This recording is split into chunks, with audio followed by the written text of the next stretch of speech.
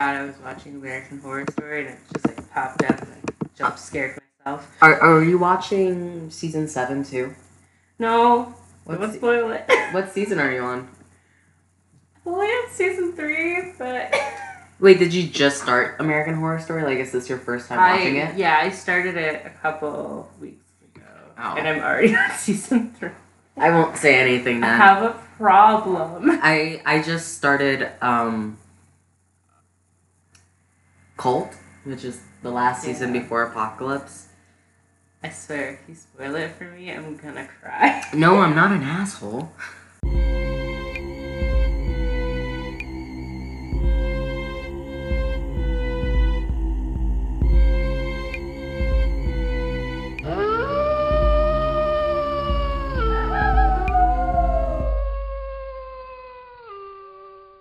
People freak me out. We live in Colorado. I know, and they freak me out. Like, that's my worst nightmare, being stuck in the middle of the woods and, like, have creepy people everywhere. Like, no. We're never going camping together. No. No. Never. Alright. So this is take 2. Yay! Our first one had this weird electric sound in it, and I think it was because my laptop was plugged in. And, like, do you remember last year during Honk, if I plugged in my laptop when playing the music for you guys to sing? Oh, and it had that weird buzz. Yeah, I think it was the same type of buzz that was going on. So, we're recording this again. Take 2. It probably won't be as well edited because our first episode was edited by the lovely Lily. Thank you, Lily, but Love you, Lily. I don't want to put the stress on her to edit this in time. So I'm probably going to makeshift it and try my best. Yay! Yay! Let's get a few plugs out the way. So when we first recorded this episode, we were only on Anchor. But now we are on Spotify, Podbean, CastBox, Stitcher, Apple Podcasts. So, like, most podcast platforms we are on now. Yay! It only took, like, a week. We're good. We're good. We're Gucci. We have an email set up, which is aslongasitsspooky@gmail.com. So if you want to send us a story or if you want to send us, feedback, you go on right ahead. Please be polite. Please. We're sensitive. We're very sensitive, small beans.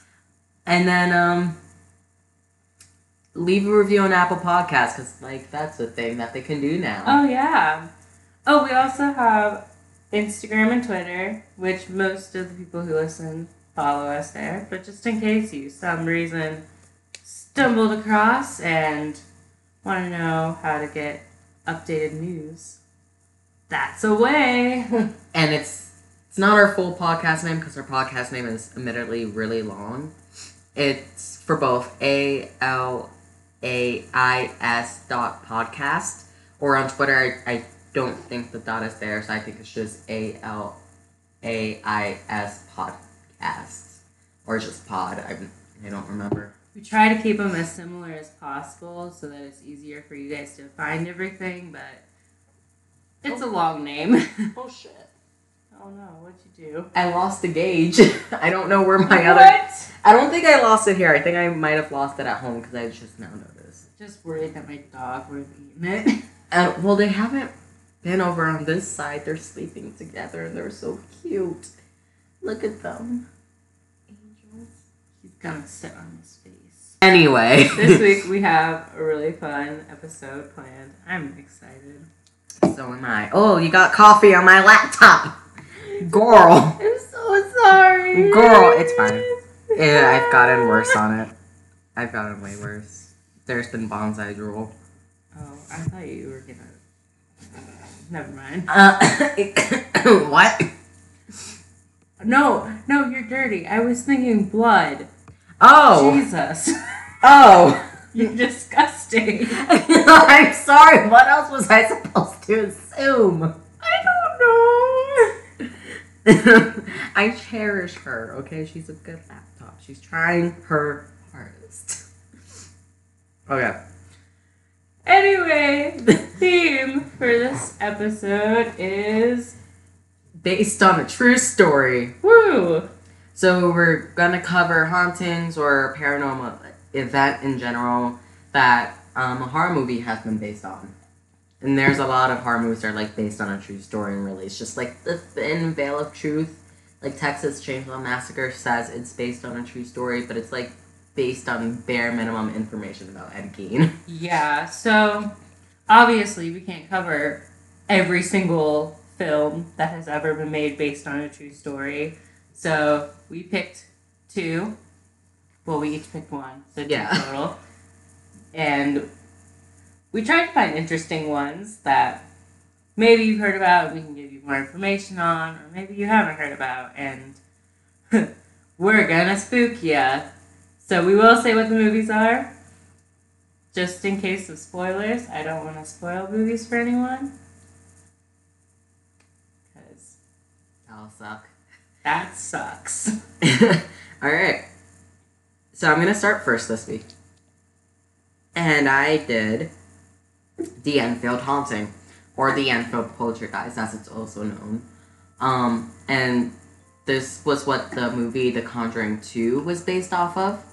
So the thing about the Enfield Haunting in reality was that the Warrens were a lot less involved with it than the movie made it seem. Also, obviously, there wasn't the nun demon. I forgot its name. Do you know its name? No, I just think of it as the nun demon. Yeah, I know it has a name, but I don't know what it is. But like otherwise, it also didn't have the Crooked Man. The Crooked Man isn't involved at all with the actual story. It was just the one ghost that spoke through Janet and Margaret, apparently. So here we go. So the Enfield Poltergeist is one of the names given to claimed supernatural activity at 284 Green Street, a council house in Brimstone, Enfield, England, between 1977 and 1979, involving 2 sisters, aged 11 and 13, Janet and Margaret Hodgson, and their single mother, Peggy Hodgson, and there were also 2 sons, Billy, age 7, and Johnny, age 10. Johnny was here for some of the events, but he was away at boarding school for a lot of events. Poor Johnny. Missed all the good stuff, man. Missed probably the worst year of your family's life, man. So here's the part where we started to just hum Fantasia at one point. It's coming up to that. I'm ready. So, Peggy hears a noise one night coming from a bedroom upstairs, and believing it to be her daughter, she tells them to stop horseplaying. However, her daughters tell her that it's a chest of drawers moving around, and Peggy witnessed the drawers herself shuffling, and then she pushed it back to where it was. So she walked away, and then the chest started to walk towards her, like it followed her. So she shoved it back, and then it followed her again. Fantasia, man. If you don't know what Fantasia is, I'm ashamed. So good. And then it followed her for a third time, and she tried to shove it back, but it wouldn't move, and it apparently turned as heavy as stone, and she said, quote, an invisible force was stopping it. So Peggy, being thoroughly freaked out by this, brought the kids across the street to the neighbors named the Nottinghams. The husband goes over to the house to check and make sure that everything was okay, looks around by himself, and being a non-believer, stated that there was a knock following him throughout the house, and when he got to the chest, there was a knocking sound on the ceiling, and he felt like he was being watched the entire time. Burn the house down. So they called That's what I would do. the constables, which are a peace officer with limited authority, typically in a small town. And I want my coffee. Give me a moment. Little sippy sippy. But they're a peace officer with a limited authority, typically in a small town. They arrived at 1 a.m. and they couldn't really do anything. Constable Caroline Heap saw a kitchen chair near a sofa in the living room, that began to wobble in front of her, and it slid across the floor towards the kitchen like it was being dragged or pulled. And they put in a legitimate police report about this. So let me just read out that testification. On Thursday 1st, September 1977, at approximately 1 a.m., I was on my duty in my capacity as a policewoman when I received a radio message to 284 Green Street, Enfield. Sometimes the address is referred to as Wood Street, but that was the address that they put in for anonymity sakes. So when I received a radio message to 284 Green Street, Enfield, I went to this address where I found a number of people standing in the living room. I was told by the occupier of this house that strange things had been happening during the last few hours and that they believed that the house was haunted. Myself and another PC entered the living room of the house and the occupier switched off the lights. Almost immediately, I heard the sound of knocking on the wall that backs onto the next door neighbor's house. There were 4 distinct taps on the wall, then silence. About 2 minutes later, I heard more tapping. That was 4, right? I think so. I hope it was. People are gonna be like, "Oh my gosh, you're such an idiot. That was like 5 taps." I can't count. I'm gay. So, about 2 minutes later, I heard more tapping, but this time it was coming from a different wall. I can't count. I also can't park.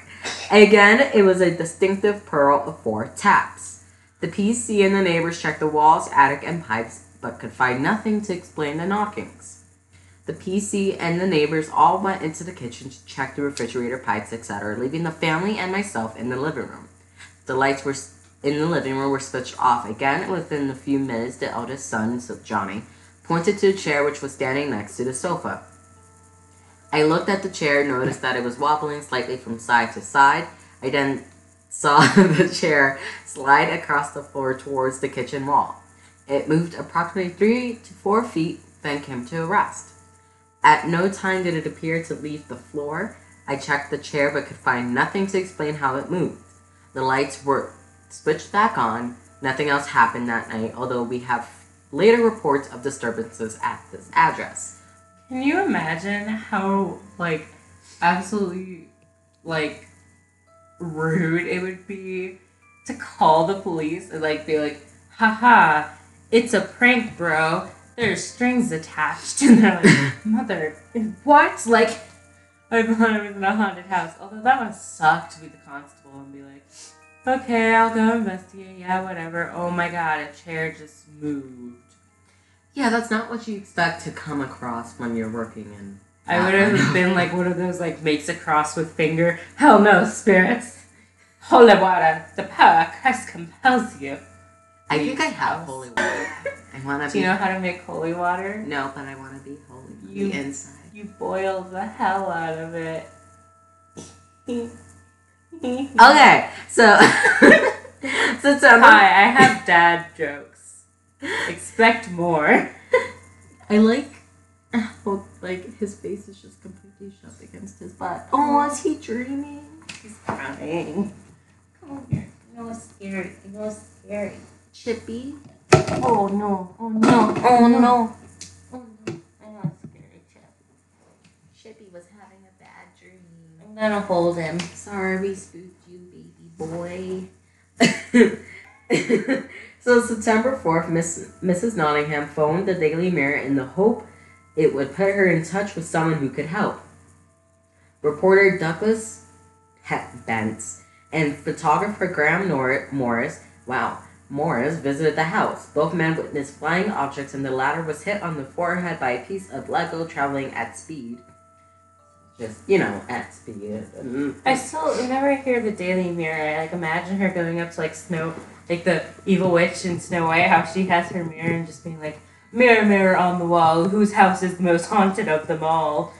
And being like, your house is very haunted indeed. Okay, well, that's how the mirror talks. First of all, in my brain, Mrs. Nottingham was the next door neighbor, so it would. I'm sorry, your neighbor's house is very haunted indeed. Thank you. Get your I'm Sorry. Second of all, not third of all. Third of all. I would like to see a Conjuring 2 remake where the Daily Mirror is in fact just an evil mirror from... The mirror is not evil. Okay, it's The just... evil witch has the mirror. Okay. Don't make mirrors evil. Oh, we should do that with mirrors. Mirror. Okay. Do you know that? Crypt TV? Yeah. Real good. Real good. Love Crypt TV. Sorry. Off topic. Also, Lego flying at your head. Full force. Stepping on a Lego hurts. Having one fling at your face is something I have been lucky that my brother has not done to me. I'm pretty sure it's happened to me at some point. Actually, now that I think about it, I probably have had. You work with children. True, but they usually just like throw blocks at me. They don't throw Legos. They value the Legos too much for that. Legos are too expensive for... We have such a big tub of them. Oh my gosh. There was one kid got a bloody nose while playing with Legos. And we had to like disinfect all of the Legos. Oh, it's like how in Disney World if someone like spits or like does anything, like people like to close the ride. Yeah, people like to spread dead ashes on Disney World, especially Pirates of the Caribbean And Haunted Mansion. Back to the story. So on the 7th of September, senior reporter George Fallows and photographer David Thorpe visit the house. Thorpe. So, in early September, the Daily Mirror follows. George Fallows contacted the Society for Psychical Research, so SPR. Maurice Gross, who had recently joined the organization, declared his willingness to act as an investigator if, like, anything interesting happened with the house. So he visited the house, and his first quote about it was, "I found chaos. The whole family was congregated in the house together, as well as the neighbors next door. There were a lot of terrified people in there." Why would they all go? Wait, so are they in the neighbor's house or the haunted one? The haunted one. Why would they all gather in the haunted house? Why not gather in your neighbor's house? Because that's perfectly not haunted. Because I guess it's to talk to the media people and stuff like that. Well, the media people can talk outside of the fucking house. All right. I'm sorry. It's like when you're watching a scary movie and they're like, you know what? Maybe we should go investigate that sound. And you're like, no, you call the police and get the heck out. You move. I don't care what you have to do. I have a lot of feelings about this. I do. I was watching this show last night. A lot of feelings. So, Gross visited the house on September 5th, and he advised Mrs. Hodgins to remain calm and recommended she take notes of any incidents. So just jot it down in your little diary, Mrs. Hodgins. So I hate that they're like, remain calm. It's like, my house is trying to actively kill me. Well, it's gonna feed on the negative energy that they output. Well, yeah, but still your house is trying to kill you. Like, it's kind of hard to be like, well, I'm chill about all of this. It's fine. I'll be killed by my house. It's okay. Chill. Hey, you never know.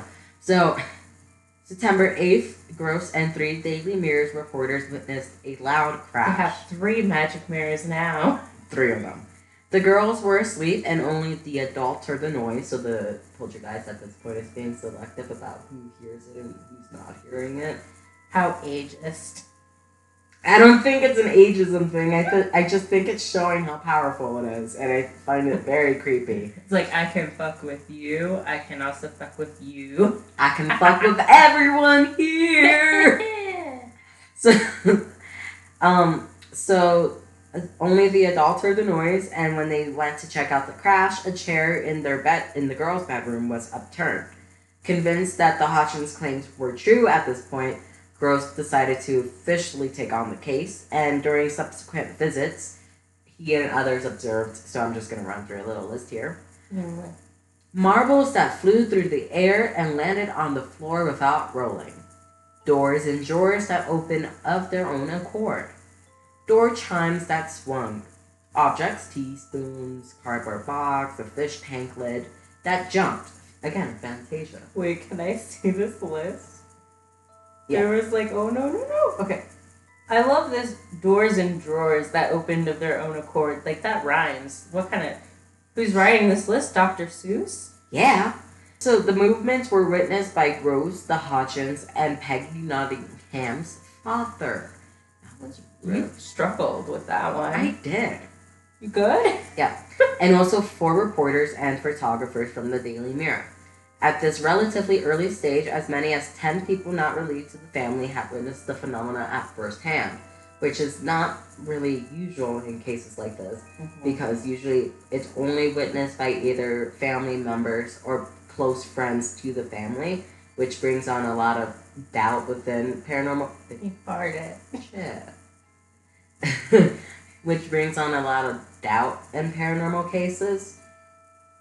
And this case does have a lot of doubt with it, but the fact that it was seen by so many people, I think, definitely shows that it possibly was a real event that happened. Do you think, like, ghosts ever just, like, choose families? Like, they're just like, hey, you know the Johnsons? Let's only fuck with the Johnsons. Like, no one else can see what's going on, but, like, if the Johnsons are home, paranormal activity up. Like, do you think they make a game plan? Like, it's like a football chart, and it's like, okay, you attack here at this point in time, and then I'll go over here. I don't think it's like a game master plan. I do think that they do choose certain people to follow because of the energies that they give off. Well, I'm still gonna imagine that there's like a ghost football league where they mess with people. Okay. And whoever messes with the most people wins. Alright, sounds good. Okay, Chip. Alright, Chippy. So, author and investigator Guy Playfair responded to an appeal to the SPR for assistance. I love people whose first name is Guy. It makes me laugh so much. I have a character named Guy. I'm just imagining, like, a mom, like, giving birth to her child and being like, what do you want this little guy's name to be? Oh, how cute is this little guy? You want his name to be Guy? Okay. It's like, no, oh, okay. Hi, Guy. It's just an accident.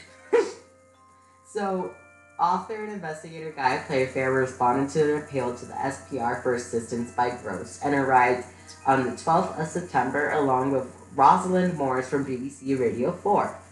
The World This Weekend. And Playfair and Gross worked together for more than a year, making a total of 180 visits and 25 all-night vigils to the house. It's too many. It's 180 visits too many. That's 185 more visits than I've been to your house.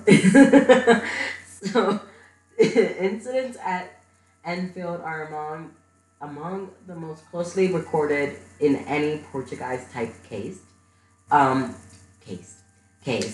Gross, Playfair, and Miss Hodgins and other witnesses kept records of varying levels of detail. Tape recordings, mainly by Guy and Maurice, eventually totaled 180 hours. So, the Hodgins also stayed with Peggy's brother, John, and one day John's wife was making tea in the kitchen, and a child toy appeared out of nowhere in front of her face, like a little, boop, it's here now, like fairy godmother. It's a child's toy. It's related to the kids. Get rid of them. My parents used to joke that they were going to drop us off at the fire station. Oh, see, mine were just like, I'm going to pull over on the side of the road. You can find your own way home. So, the fact that the ghost was able to follow them says something. So, because of how crazy it was, Maurice advised the Hodgins to go on a vacation, so they left for a week.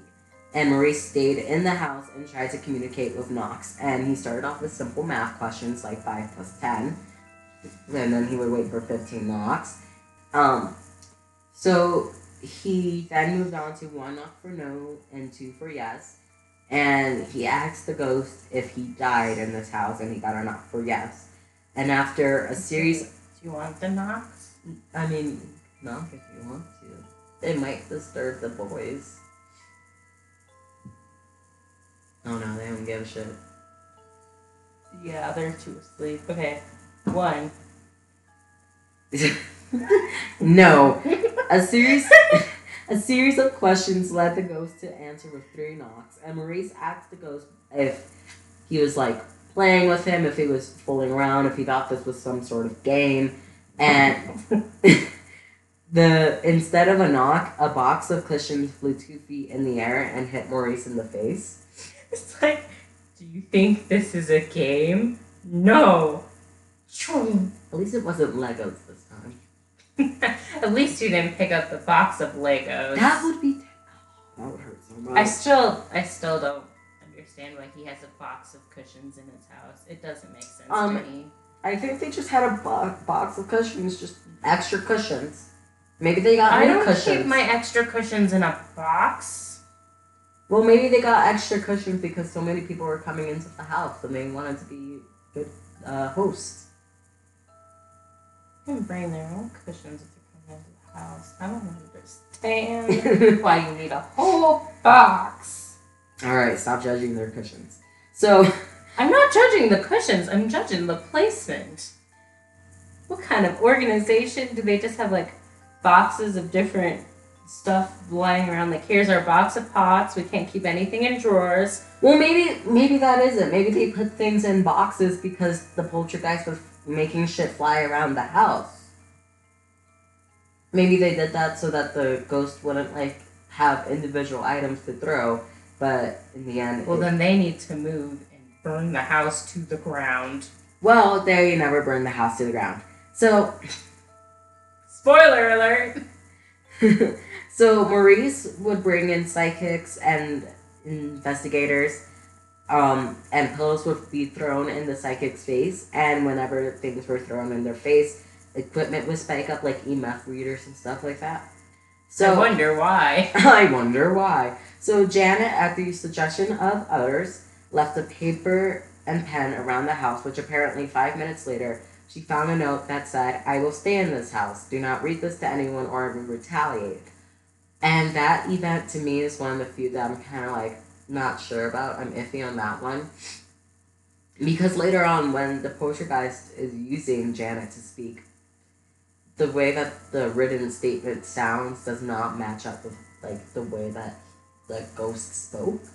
I just think it's an awkward kind of letter to have. Just on another occasion, John, Peggy's brother, went into the girls' room to check on them, and Janet was sleeping on top of a radio that was on top of a chest, and apparently she had taken 10 milligrams of Valium since she had issues with sleeping and was apparently knocked out. So she couldn't have moved herself, but it also could have been sleepwalking. But I don't. With 10 milligrams of Valium, no. That's a heck of a lot. And on another occasion, Maurice found, like on several occasions actually, Maurice found Janet asleep under her bed, and apparently she was completely limp, almost as if she wasn't alive. And one night, Maurice... That's how he is. That's how Ralphie sleeps. He just is completely limp. So... Ralphie and Chip are Aria's dogs. They're 7 months old, and I love them very much. They're vicious boxer mixes. They're so... Oh, so scary boxer. They're so cute and sweet, and they're so happy and energetic. As they're sleeping right now and not moving. They're growing boys. I know, but you're like, oh, they're so energetic. Well, they are. Usually. Yeah, usually. So, one night, Maurice went into the room, and Janet and her mattress were thrown across the floor, and the mattress had been on top of Janet, and apparently the bed had moved, leaving Janet alone in the corner. She's in a bed sandwich, just like, yes, we go, bed frame, person, mattress. Well, I think it was just the mattress itself and not, like, the full-on bed. No. Yeah. That's not as fun to imagine, though. So a medium came in. A medium came in And put Janet under hypnosis. And she drew 9 different pictures. All of them featured blood, death, and knives. She was semi-conscious and doesn't remember drawing any of those. my kids, whenever I find, like, whenever the kids at my work draw something inappropriate, I'm like, did you draw this? They're like, what? No. No. I'm like, I sat next to you while you drew it. Like, that's how they act. So, at one point, Janet was pulled out of bed by her arm, and Maurice saw it happen. She was reportedly thrown from her bed, and before she had been thrown from her bed, her door was opened by itself. Janet was completely asleep, and she was dragged headfirst from her bed through her door and towards the stairs, and was like dragged headfirst down the stairs by the poltergeist. And Maurice just kind of watched this happen. Not help the poor woman being dragged around This her house. poor 11-year-old girl. Let's not watch. Like, let's just for science. For science. For science. I'm not a dick. It's for science. So at one point they asked. At one point they asked the voice to speak, and so the voice, like the poltergeist, began to speak, and it used Janet as its main source. So December 1977, 3 months after the start of the disturbances, an anomalous voice began to emanate from Janet. It started as a series of whistles and dog-like barks and developed into a human voice, that of an elderly male. The harsh and guttural, and it was voice was quite unlike Janet, who was like a 12-year-old girl. So the voice identified itself as Bill Wilkins and claimed that he had lived in the house. The previous occupant was in fact a Mr. Wilkins who had died in the house, a fact unknown to Janet at the time. I hate this because it reminds me of the time that this little kid, 4 years old, started talking in another voice, saying he wanted to go see Miss Scratcher, and he told us her real name, and she was a woman who died in a plane crash, like, over the school.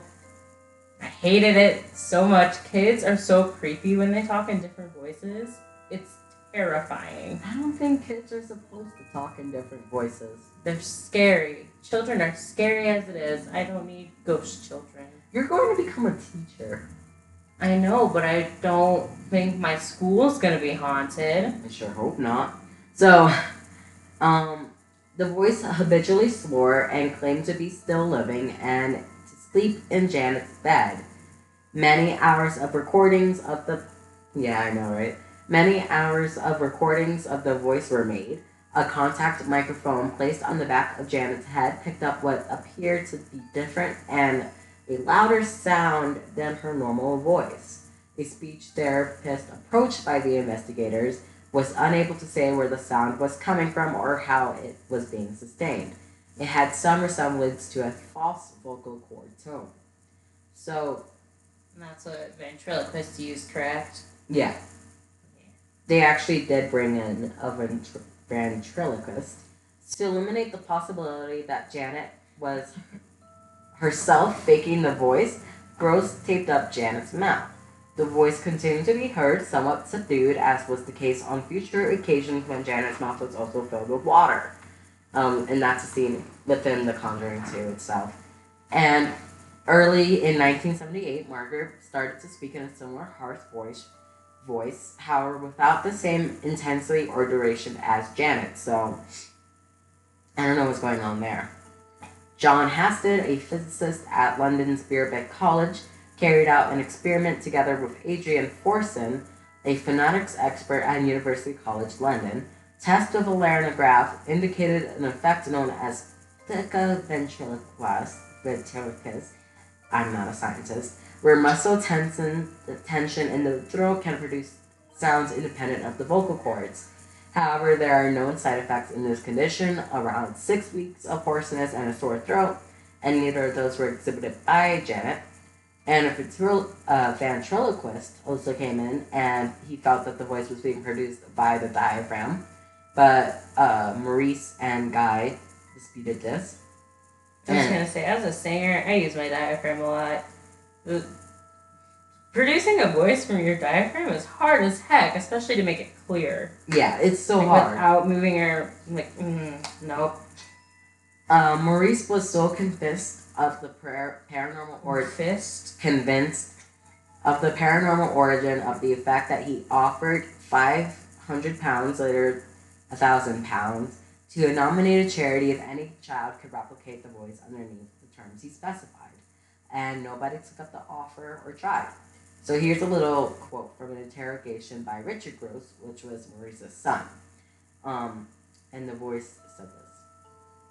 I went blind and I had a hemorrhage. And I fell asleep and I died on a chair in the corner downstairs. Yeah, dude. So Janet would apparently wake up sitting in the chair in the middle of the night. And they also contacted Bill Wilkins' son. And it was confirmed that he was a real person and that the story was accurate. And they interviewed the son about this without giving away any details about the haunting. So one thing I'm confused about is like, so when they bought this house, like it just came with all of the furniture that he had originally in there. Yeah. So like they just had this chair that this dude died in, and no one was like, oh yeah, by the way, before you buy the house, I should probably let you know, see that chair in the corner? Dude died there. Well, realtors don't always have to disclose that people have died in a house. And then I think this was a government home, like a government assigned home. So they didn't really have control over that. So weird things kept occurring, such as a pillow being thrown by the spirit, like it was thrown to the roof. It's nice and it only throws pillows, man. Yeah. Hazel Short, a lollipop lady, which is a crossing guard, worked on the pedestrian crossing outside the Hodgson's house. Short told Guy that she had been walking towards number 284 to pick up her lollipop sign, which she normally concealed under the hedge at the front of the house after her lunchtime shift. I was standing there looking at... This is a quote by her, by the way. I was standing there looking at the house when all of a sudden a couple of bugs came flying across and hit the window. It was so sudden, I heard the noise because it was so quiet. There was no traffic and it made me jump. Then after a little while, I saw Janet. I don't know if there's a bed underneath that window, but she was going up and down bodily as though someone was tossing her up and down bodily in a horizontal position, like as if someone had got a hold of her legs and back and was throwing her up and down. I definitely saw her come up about window height, but I thought if she was bouncing, she'll bounce from her feet, and she wouldn't be able to get enough power to bounce back to come up that high. My friend could see her as well. We both could see her, and the friend was a local tradesman, John Rainbow. This poor rainbow lollipop duo, they don't deserve this. They don't. So they brought in a psychic named Matthew. He spoke to Bill Wilkins and asked him questions. And as he was doing this, he watched a microphone fall and break itself. And he went for a backup tape recorder, which ended up missing, and he couldn't find it anywhere. And he checked the whole house. And later that day, he heard a crash from upstairs, which he had never been into, and he saw the dresser, the Fantasia chest from before, turned over, and a tape recorder was in there. People believe this was a prank, but I think the girls would have been caught if they did that. Pranked. And Janet does admit that 2% of what happened was her and her sister, or was fabricated by the media, but they were usually caught before they were able to prank anyone. So I don't really think, if only 2% of it was fake, it's still, a majority of it was real. Why would you use it to prank somebody? I mean, listen, I can be a little poop sometimes, but, that's a new level. Yeah. So, 2 days before Christmas, 1977, the family found their pet goldfish had died in the middle of the night. When talking to Bill, he stated, "I'd done that," and said he electrocuted the fish spiritually, which I don't know what the fuck that means. Christmas spiritually. I don't know why. Whenever I think of the word spiritually, I think of religious. You just hello, I'm religious spiritually. Electrocute you. I don't know how that works. I don't know either. So Christmas Day, their pet Budgie died. Bill said that wasn't him. Later, I didn't done that. I didn't done that. Later that day, Janet was strangled by curtains in the living room, and this happened 8 times, so just get rid of your fucking curtains. On Peggy's birthday, Margaret walked into the room to find the word shit written on in shit on the wall. Peggy also saw an apparition that night of the bottom half of a man's trousers, and apparently it was the style her father would wear in 1945. Another message was in the bathroom that was made up of tape that belonged to David. However, David had lost that tape, and the message read, "I am Fred." And it was concluded that it couldn't have been faked because the children were watched 24/7 at this point, and it would have taken too long before anyone noticed them gone for so long. So happy birthday, Peggy. BBC Scotland got footage of the voice speaking through Janet. Janet apparently said that she felt like a puppet and that someone else was pulling the strings. Maurice decided to leave the family alone for a little bit and gave them some space at this point in time and told Peggy to write down things that happened. And he came back a couple days later and she had written down 150 things that had happened, and apparitions at this time became more often. That should be a book. Just 150 things that happened when Maurice left. There were also several incidents of things spontaneously set on fire, and then the fire would take itself out. Hire me. So Ed and Lorraine Warren showed up at this point. They showed up uninvited, claimed that they were there to put the story in their book, and were there for a day. In the movie, they were main characters. Lorraine and Ed claimed that they were keeping up with the story in America and weren't able to stay in London. Like, that was their side of things, but no one really knows what's the truth behind there. I feel like they just show up places and they're like, "Hi, I know you don't know me, but I know you. And I just want to, look at your house and your creepy possessed children, and then I'll go ahead and go. I'm going to put it in my book, by the way." Yeah. Link in the description. No. The Warrens have a lot of controversies around them, but I do want to visit the museum in their house. So, Ghostbusters. May 1978, Janet and Margaret were out in the garden arguing with children across the fence when children began to throw stones at them. And apparently there were no children actually across the front fence, and there was a grown man, and the grown man accused the girls of throwing stones at him, even though they hadn't been. The poltergeist was playing tricks. Janet was sent to go live in a home full of nuns. She was also admitted into an Institute of Neuropsychology by Guy Playfair and was tested and went through therapy, and she was shown to be in good health. And when asked why everything was okay with her right now and in the house why everything was still, she said the power can't build up because there's no one else to help build it up, which kind of shows that the poltergeist was feeding off of Janet's energy at the very least. So 6 weeks later, she comes home, and in half an hour, she saw a figure in the kitchen that looks like a little boy.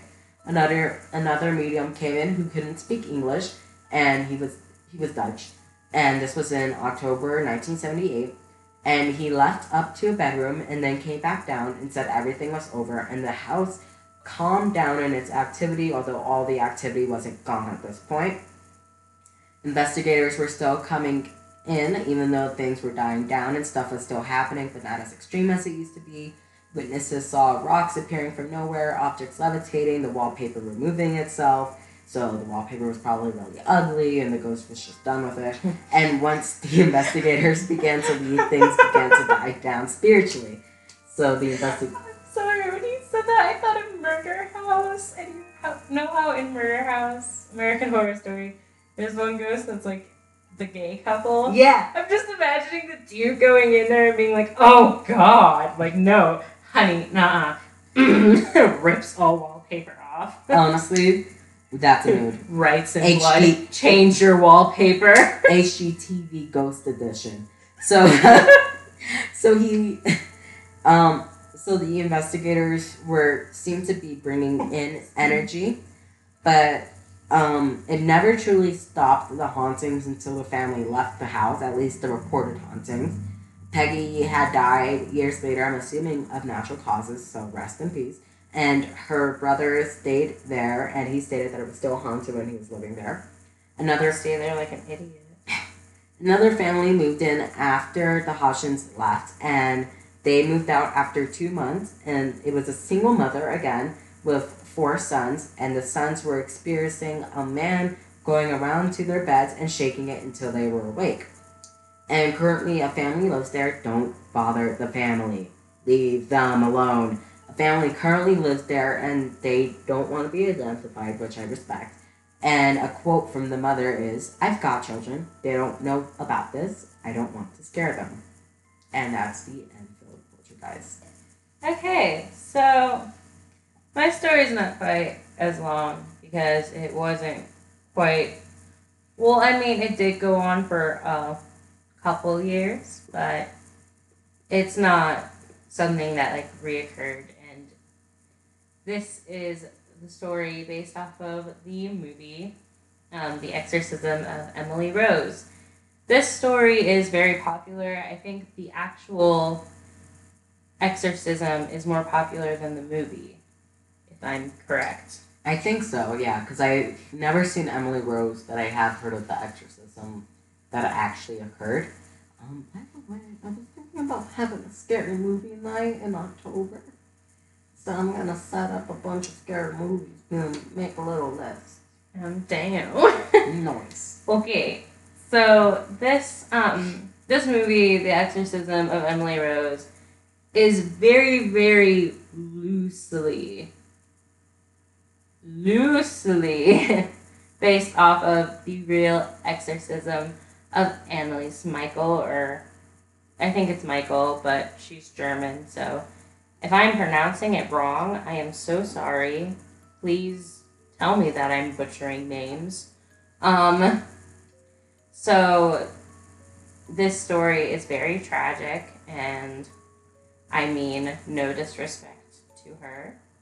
However, this is one of the most, I think, interesting and compelling cases of an exorcism for skeptics and believers alike. So, Anneliese Michael grew up in Catholic Bavaria, which is in West Germany, in the 1960s.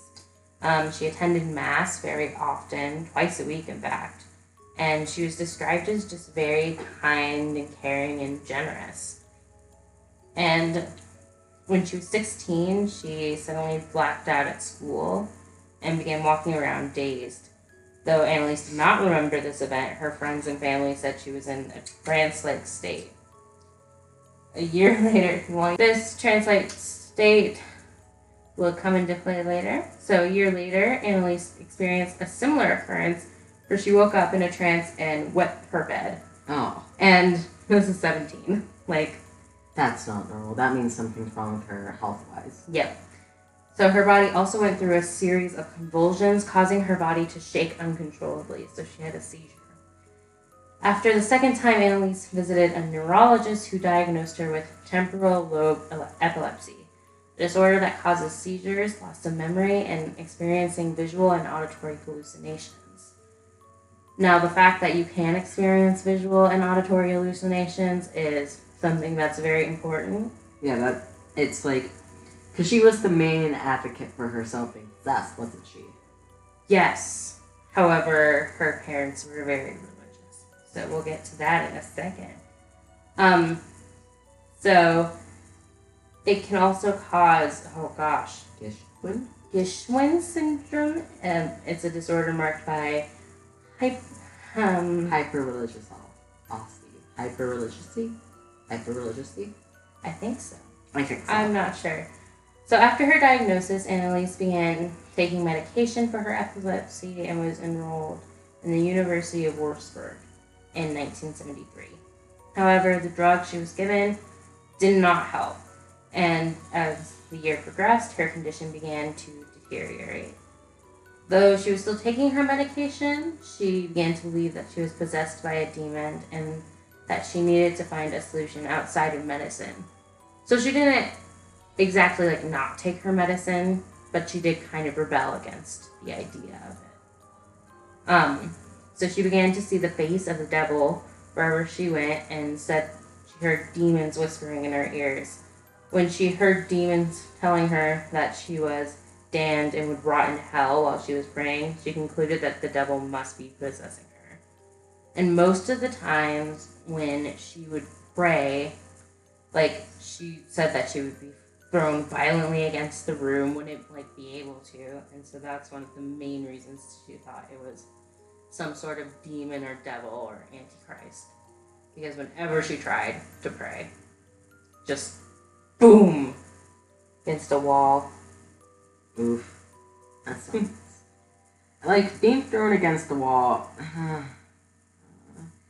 But, like, did anyone else see her being thrown against the wall, or was it just her? No, I'm pretty sure it was just her on account. So, like, there's a chance that could have been her. Like, not. I don't want to obviously talk bad about someone who's especially died and things like that, but, like, it could have just been her throwing herself against the wall.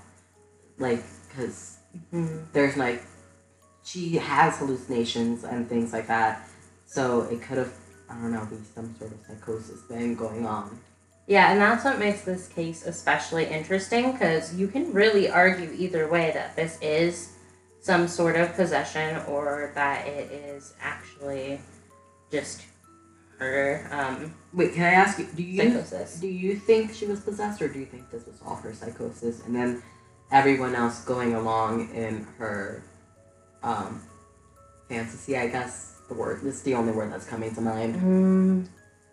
I personally would like to believe that there was some kind of bad energy around her just because of how sudden it was.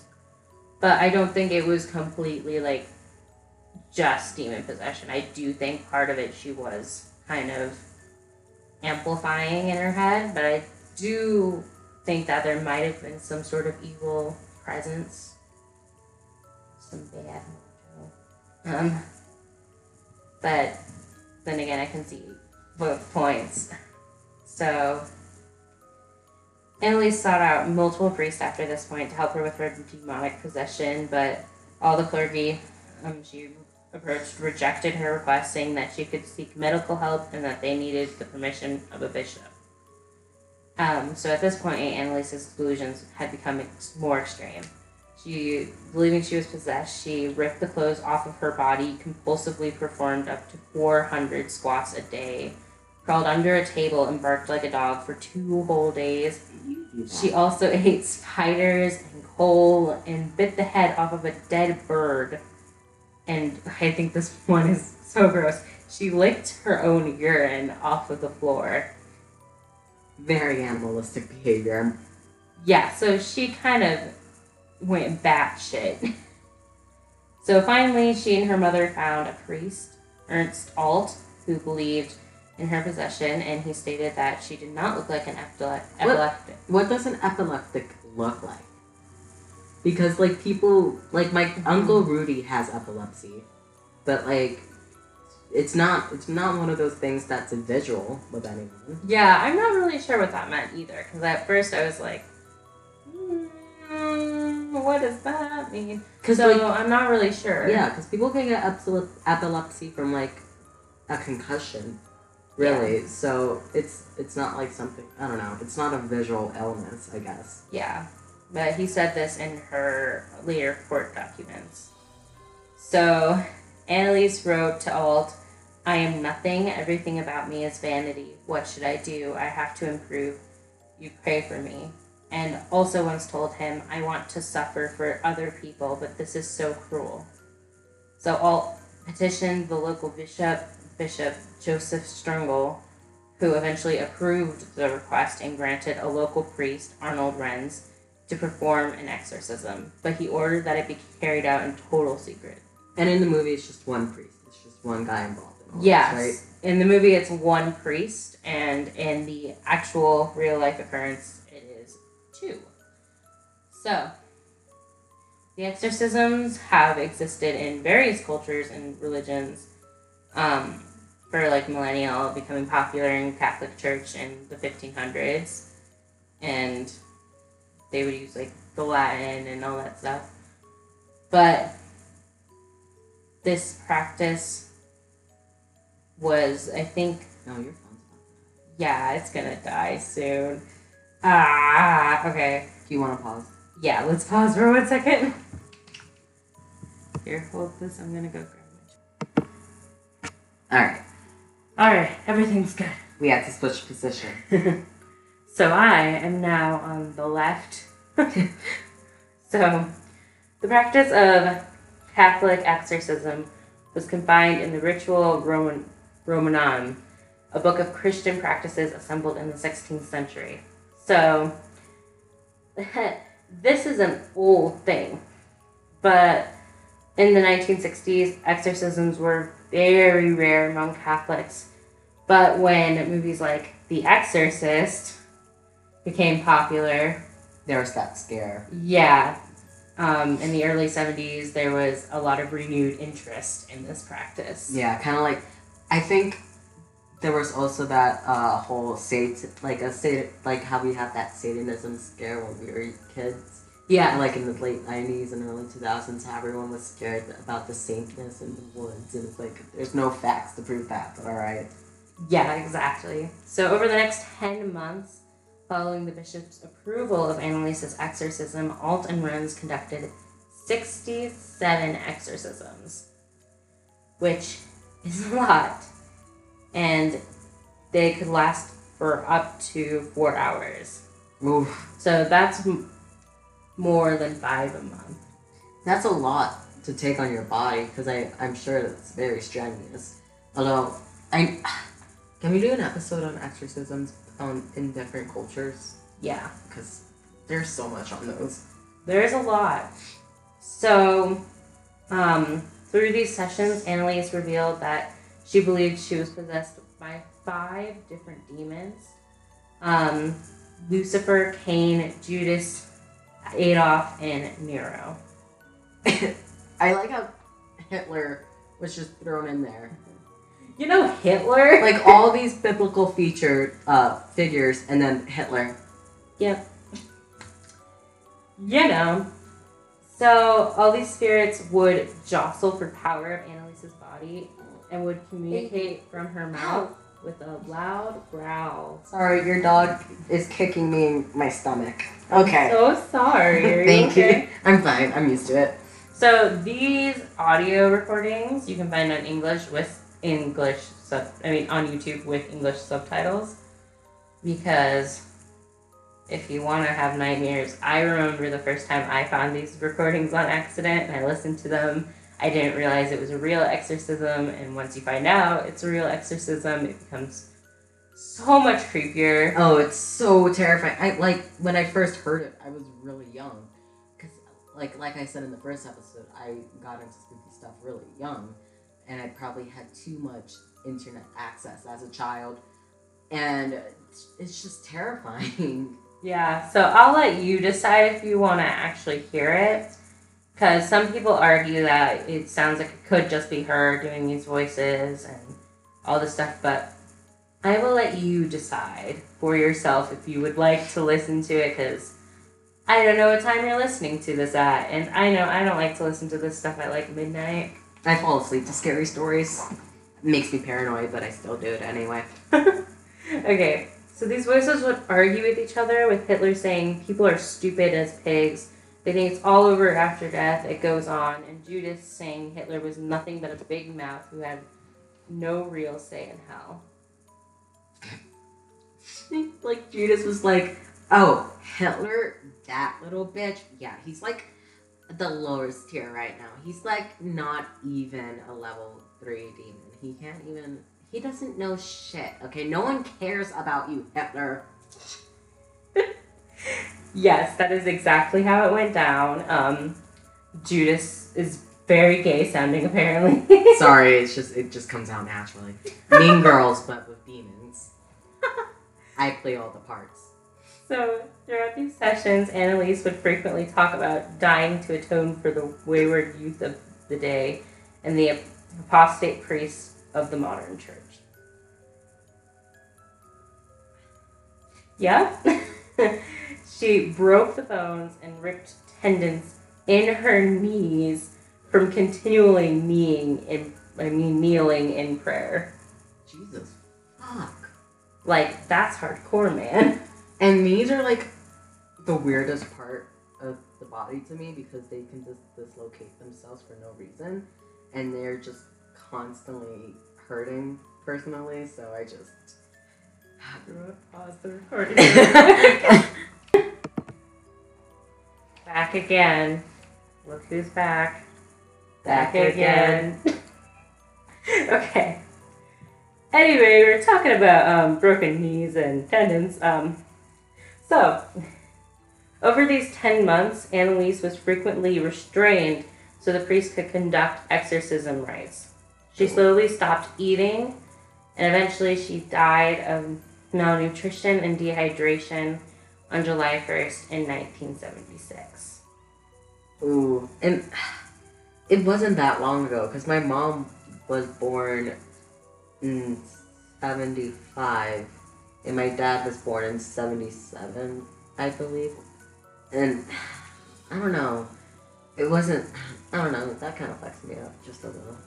Yeah, it was not that long ago. No. And there are like still exorcisms going on today that I feel like you think like, oh, those are all past things, but no, they still go on today for like sometimes if people are gay, people will have them exorcised of the demons making them like the same gender. It's I have no demons in me that make me like the same gender. It's just called that I like the same gender because I am a homosexual. It's just the way my body and brain work. so, after she died, Annalise's story became a national sensation in Germany after her parents and the two priests who conducted the exorcism were charged with neglect homicide. They came before the court and even used a recording of the exorcisms to try and justify their actions.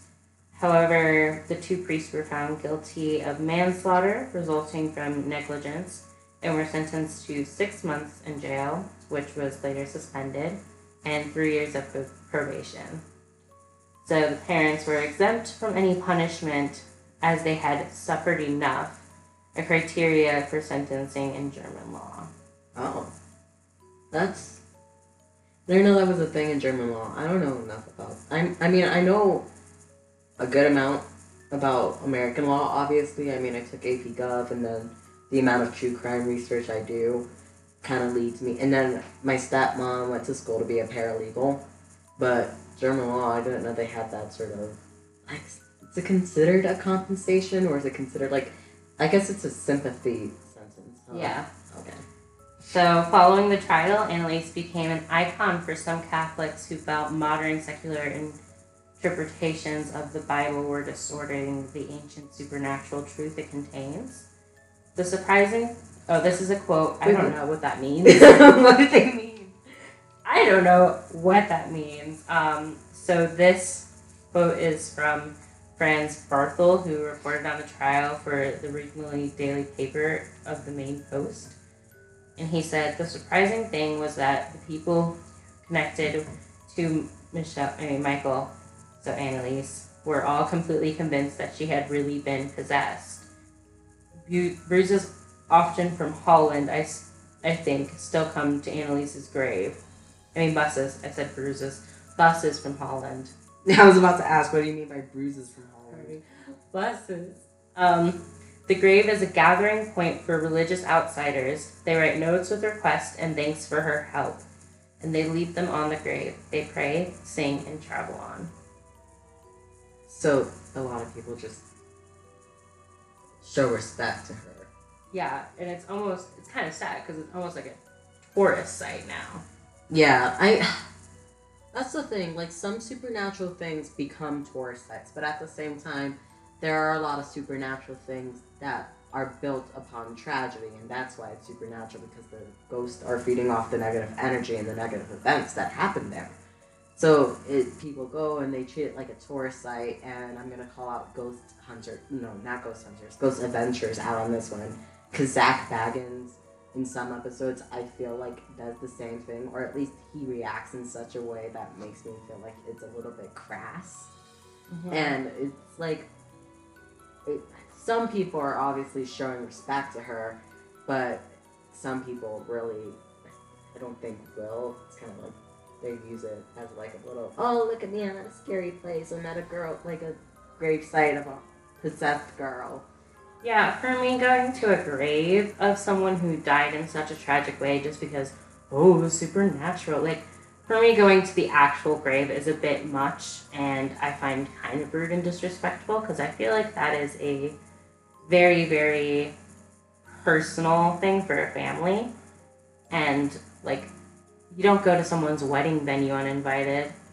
Yeah, like I personally would go to her grave, for instance, if I went and visited Germany, but I wouldn't go there because it's a supernatural thing. Like, obviously, I know her through this supernatural story, but I would just want to pay respects to her because she went through some really hardcore shit, obviously. Yeah, and I feel like paying respects is one thing, but then being like, oh, supernatural is another. Yeah, it's different.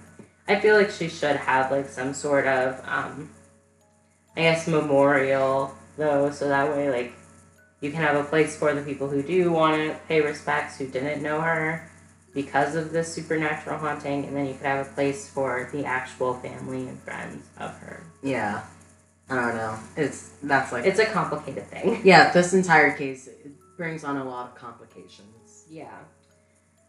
So, while she may be a source of inspiration for some religious people, the story of Anneliese Michael is not one of the spiritually triumph over science. So basically, it's not denying science, but of people who should have known better than allowing a mentally ill woman to die. So it's the story of people projecting their own beliefs, hope, and faith into a woman's delusions and the price that was paid for those beliefs. So, yeah, that's the story. It's very, very dark. There were obviously, like, I didn't cover all the details because, like, there were some details about the types of demons she said she saw and other stuff. However, there's so many videos about this exact case that you can go way into depth on.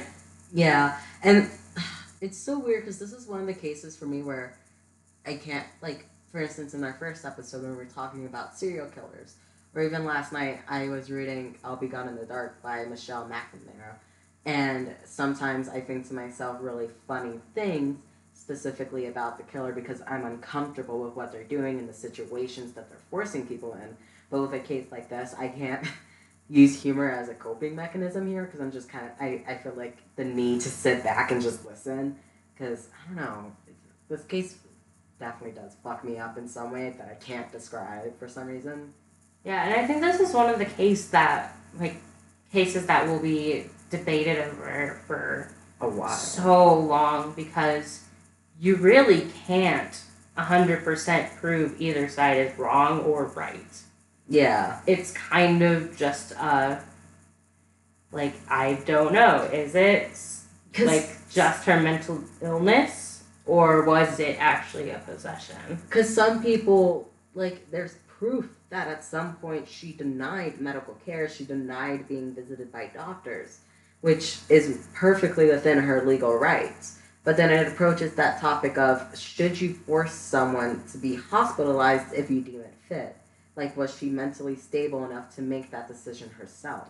Well, she didn't stop seeing doctors. She just didn't think it was working and tried to get help outside of it. Like, she kept taking her medication. Well, like, during the, like, exorcisms that happened, like, during the exorcisms that she... I think I'm not sure if she took the medicine when she was actually going through the exorcisms. Yeah. Just to see if one worked better than the other. Because, like, I think the reports, if I remember correctly, it's about during the exorcisms themselves and not for the exorcisms, which could also say something like the exorcisms probably, people could argue that it fueled her paranoia, it fueled her hallucinations, and it made her believe that she truly was possessed. But at the same time, you know. Yeah, and I also feel like when it comes to the parents, I don't know how you could watch your daughter go through all of these exorcisms and just, like, if she stops eating, like, not, like, try to get her to eat. Like, she died from malnutrition, not from, Yeah. like, the demons killing her from the inside out. No, she stopped eating and drinking. Like, I don't know how a parent could just be okay with that, especially with all the strain that's being put on her. Yeah, like at that point, I would force an IV into her at the very least so she could stay hydrated or something. Because force feeding someone's really hard to do. Yeah. Well, on that sad note, it's okay. We have Chip and Ralphie here. They're very cute. They're very sleepy, and I'm holding Chip's back paw. So this has been episode 2 of As Long as It's Spooky. Hopefully we will be able to like get a permanent schedule sort of thing up and be able to be like, oh, episodes will be up Friday at so-and-so time. But for right now, it's just going to happen Friday at some point. Some point in the day. So if you like subscribe to us on any of those podcasting sites we said before, you'll be able to see. All right. Gotta go before the dogs go ballistic. Keep it spooky. Woo!